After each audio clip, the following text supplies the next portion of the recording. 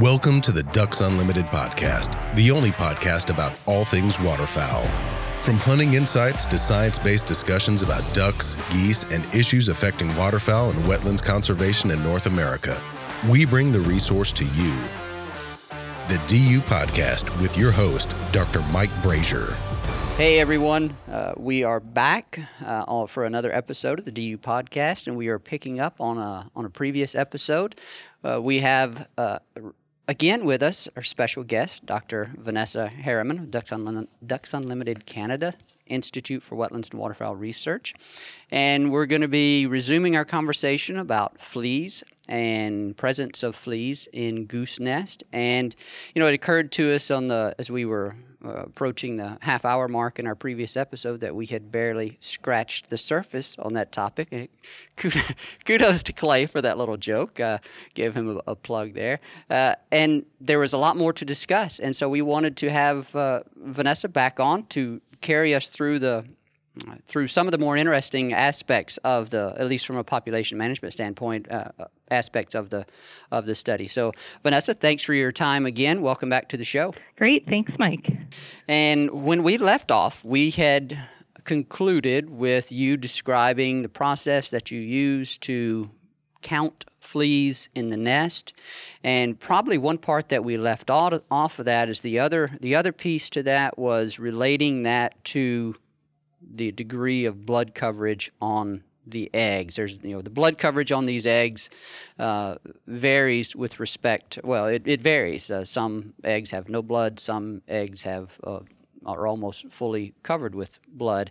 And so, remind me, how strong was the relationship between abundance of fleas in the nest and blood coverage?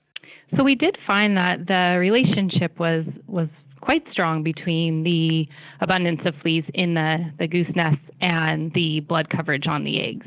Okay. And so with that relationship established, you could then go to go to a whole bunch of nests in this goose colony, of which contained both lesser snow geese and Ross's geese, and you could record data on the degree of blood coverage and then also nest success, right? So carry us through that. What was that part of the study like? Okay, so what we did was, now that we have established this relationship between the proportion of the egg that's covered by blood and the number of fleas in the nest, what we were able to do then is visit thousands of nests, so just under 3,000 nests over 4 years for this specific study, and quickly index the number of fleas or amount of fleas within these nests. And then following up from that, our questions were, what factors actually influenced the number of fleas in the nests? So we really wanted to understand what impacts essentially flea population dynamics. So we looked at a variety of factors, including goose-specific factors, so factors like which species, was it a lesser snow goose or a Ross's goose, and also nest habitat associated factors. And so those included habitat like, is it in birch or rock or kind of heath habitat? And also, was the nest bowl that goose is nesting in, was it an old nest bowl, so one that had actually been built a year before or many, many years before and reused by a goose, or was it a totally new nest bowl? And then another factor that we considered was it an old part of the snow goose and Ross's goose colony, or was it a new part of the colony? So as this colony grew, it expanded around the kind of the perimeter would just get larger and larger, this colony. And so you actually had towards the perimeter of the colony, you would have newer areas of the colony, new areas used by geese, and then at the center of the colony, you had really old areas of the colony, or colonies that had been used for a very long time. And documentation started in about 1966. Wow. And the other really important part of this is, and I think we've mentioned this a couple of times, but I want to reemphasize it here, is that the other piece of information that you collected at each of these nests was whether the nest was successful, whether it hatched. And by successful, it means did it hatch at least one egg? Do I have that right? Absolutely. Okay. Yep. So we would visit the nests during the incubation period, and we would count the number of eggs and record the proportion of the egg that was covered by blood, or average over that entire clutch. And then after all the geese had left the colony, after the goslings had hatched, and there's this mass exodus, you go back and you visit all of these nests and you look for signs of egg membrane or egg cap that will give you an indication of whether or not at least one of the eggs has hatched in that nest. And by membranes, you're talking about it's just this little balloon-like, it looks like a balloon that's been kind of dried up, and that would be that would be an indication that an egg has hatched. That's kind of what's left after an egg hatches. It's the membrane on the inside of that egg. Yes. Well, tell us what you found. What did you find with respect to the influence of blood coverage and flea abundance on productivity? Okay, so I guess the first question was, what did we find in terms of flea population ecology? And so what we found was actually that older areas of the colony were more likely to have higher flea intensities, or more nests with more fleas. And that kind of makes sense. That's probably what you would have predicted. Absolutely. And then also that old nest bowls, so nest bowls that had been established in previous years were more likely to have eggs with more blood on them, or more fleas. The goose will come back and use the exact same nest bowl, right? Yep. And that might be, in some years, it may be availability of these nest bowls may influence whether or not goose will reuse a nest bowl. Because if you imagine, when these geese arrive, in many years, the landscape is icy and snowy, and there's not a lot of exposed habitat. So there's really not a lot of places to nest when they arrive in many years. And so these old nest bowls often will melt out more quickly, because it's you have kind of this packed vegetation around these nest bowls, and so they melt out more quickly. And so during the years of this study, about 50% of geese in the colony actually reused old nest bowls. So the other factor that influenced kind of flea populations was the habitat surrounding the goose nest. And so what we found was that areas with more rocks and more dwarf birch had more fleas, essentially. And so we think that this may be because the fleas overwinter better in these habitats. So if you imagine snow accumulating and building up around rocks and these short shrubby birch, you're going to have really good insulation, really good insulation. And fleas are susceptible to drying out when they're overwintering in that nest. So they're actually overwintering in the nest material as adults in a cocoon.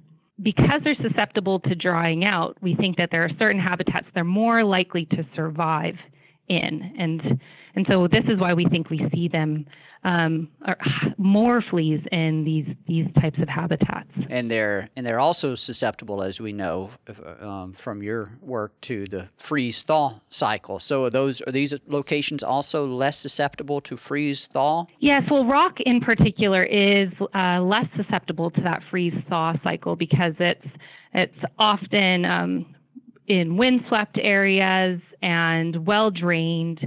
And so once that snow melts, the snow is gone, and so you're not going to kind of get that pooling of water and freezing and thawing, that process that would kill the flea. Okay. Well, that's interesting that you found a difference. It makes sense that you found a difference. More fleas in older nests, especially if they're able to overwinter, which obviously they are. But then the fact that you found a greater abundance in some of these particular vegetation communities is particularly interesting. So, okay. Well, can we talk about impacts on nest success now? I keep wanting to go there, and you keep taking us back to talk about to talk about flea ecology. So what we did find was that the majority of nests did have fleas during the 4 years of study, but in general, they're in pretty low numbers.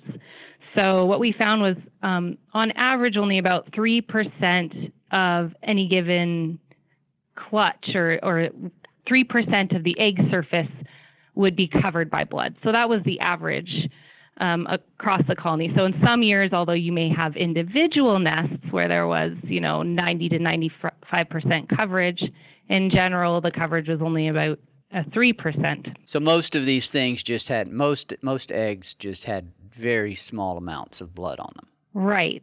Yeah. But with that said, we did see a negative relationship between blood coverage on eggs and nest success.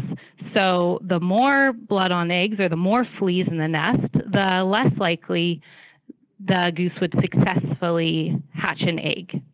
So we did document a negative impact on nest success. And just for some perspective here, a goose nest nearing 90% blood coverage, so if there's about 90% blood coverage, they're only about 20% likely to successfully hatch an egg, relative to a bird with a nest that averaged 0% blood being about 70 to 80% successful in hatching an egg. That's a pretty big difference. So we did really, yeah.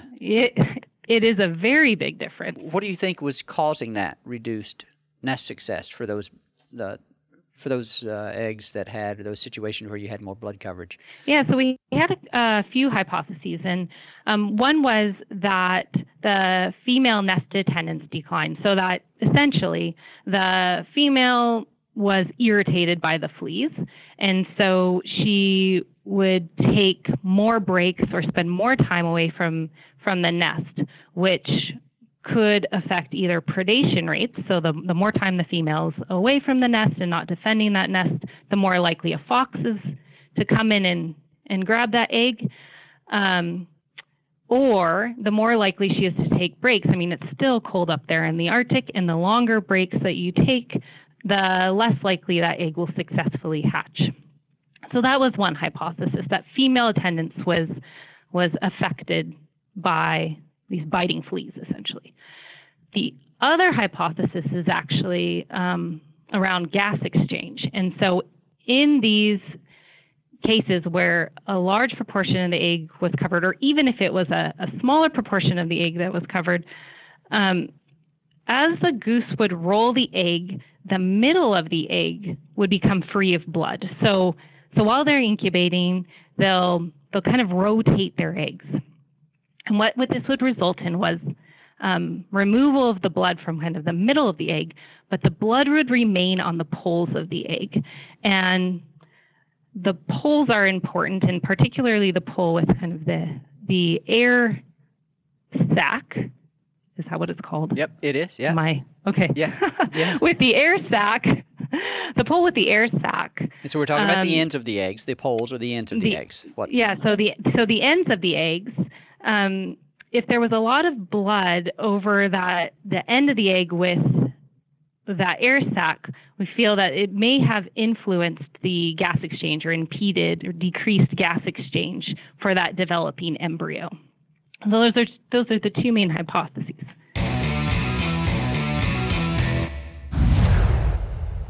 Be the first to know when ducks are on the move. Sign up for DU's waterfowl migration email alerts and receive ongoing in-depth updates on the latest habitat conditions, weather changes, and hunting reports for your flyway. Visit ducks.org/migration alerts.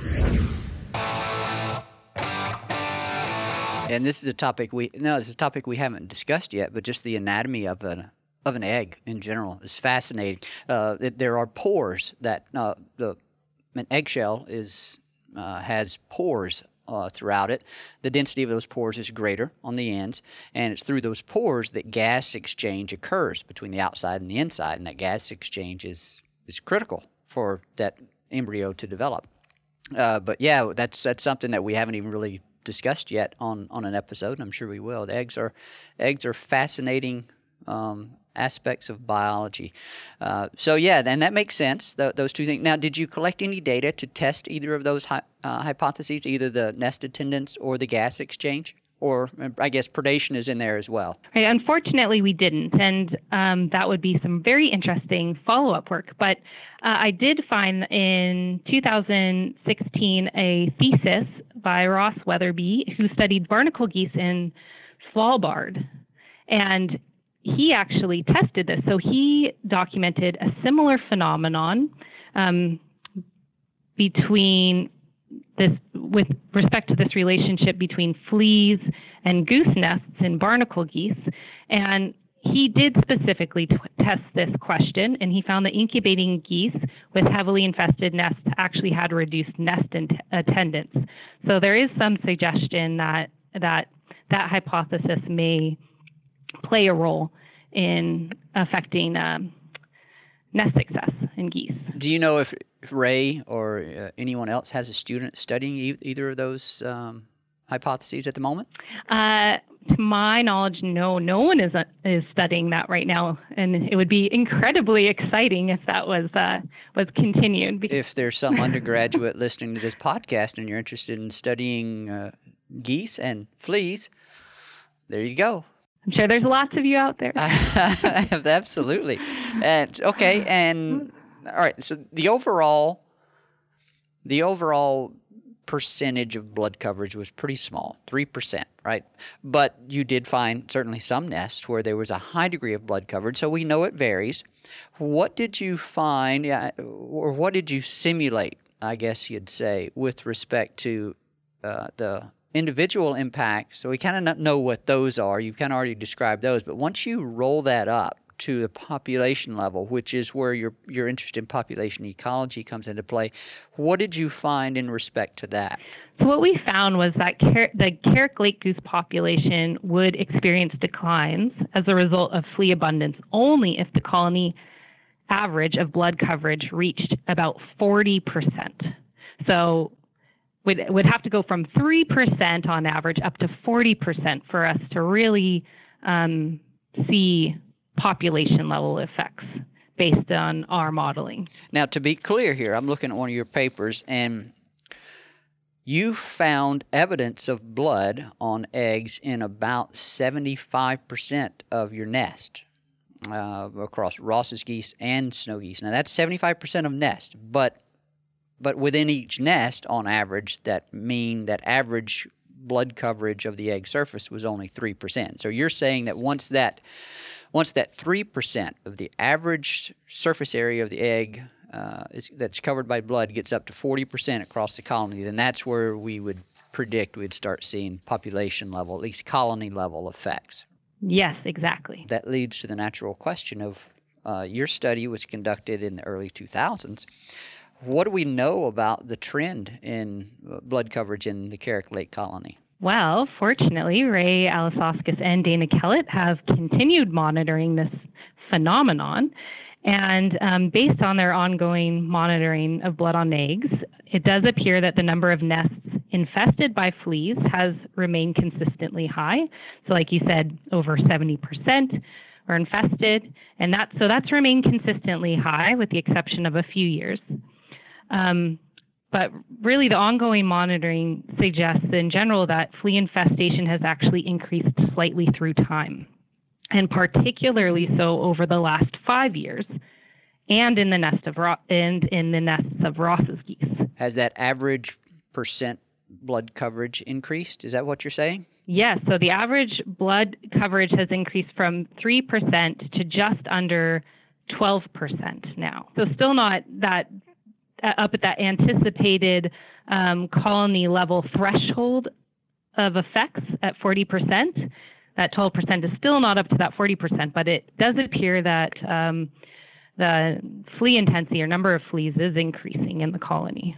That would be explained by some of the other factors that you've already documented, how flea infestation varies based on the age of the nest and the location, the vegetation community that it's in. And that vegetation community element is important as because of the relationship to warming summers or the warming climate in that area and its effect on vegetation. Did I read that correctly in your article? Absolutely. So as we noted before, there is a positive relationship or more fleas in areas with more birch. And we anticipate that the birch range expansion, there will be birch range expansion or more birch essentially as the climate warms. This is a phenomenon that I'll confess, until we met earlier this year, I asked you what kind of about your background, what kind of research you had conducted as you were in school. This is something I had not heard about at all, and it's certainly fascinating to learn about. Now, is there any thought about trying to manage this? We were kind of joking offline here. Maybe we invest in Frontline for geese, but at the same time, snow geese and Ross's geese are two species for which we also talk about them being hyperabundant. So this could be just one of those density-dependent mechanisms that begins to kick in and sort of serve to naturally control the population. Or what do those conversations look like? It is absolutely an interesting phenomenon, and one that Dr. A. Alisauskas and his team will continue to monitor.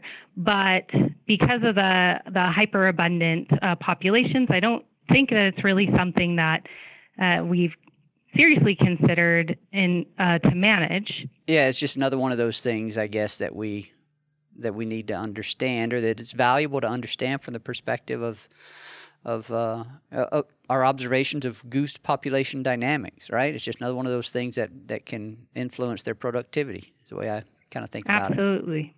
I can imagine our listeners wondering, are these fleas likely to travel down, be dispersed on geese as they migrate south? And I think I would remind our listeners that you found very few fleas on the geese themselves, but is there any concern of dispersal of these monstrous fleas southward as a result of migration? Probably not, because the adults do only visit the host very briefly to feed. We don't think that the geese are carrying these adult fleas very, very far for very long. So nothing to worry about. Okay, so hunters can send their dogs after their harvested snow geese without any concern of them getting these fleas. That's good. What about ducks? Has there been any documentation of these fleas in any other or let's just say any other waterfowl species that may be nesting at Carrick Lake? I've never been there, so I don't know. Is it only snow and Ross's geese at Carrick Lake, or do you have any other goose species or duck species that happen to be around? Yeah, so there are other duck species. So there are king eiders and long-tailed ducks, and there are gulls. And actually, Dana Kellett just sent me some recent data that they've started collecting on blood coverage on eggs in king eider nests. And so they have started to document and notice that there are actually fleas and blood on eggs in king eider nests, and that's a more recent phenomenon. And that would be a species that's certainly at a different population status than snow or Ross's geese from the perspective of a management concern, right? Yes, it would be. What about documentation of this at any other snow goose colonies? Have you heard of that? I haven't heard of that in other snow goose colonies. There aren't people on the ground in the Queen Maud Gulf in other colonies, and so although they may be present in other colonies, we haven't documented that in other colonies.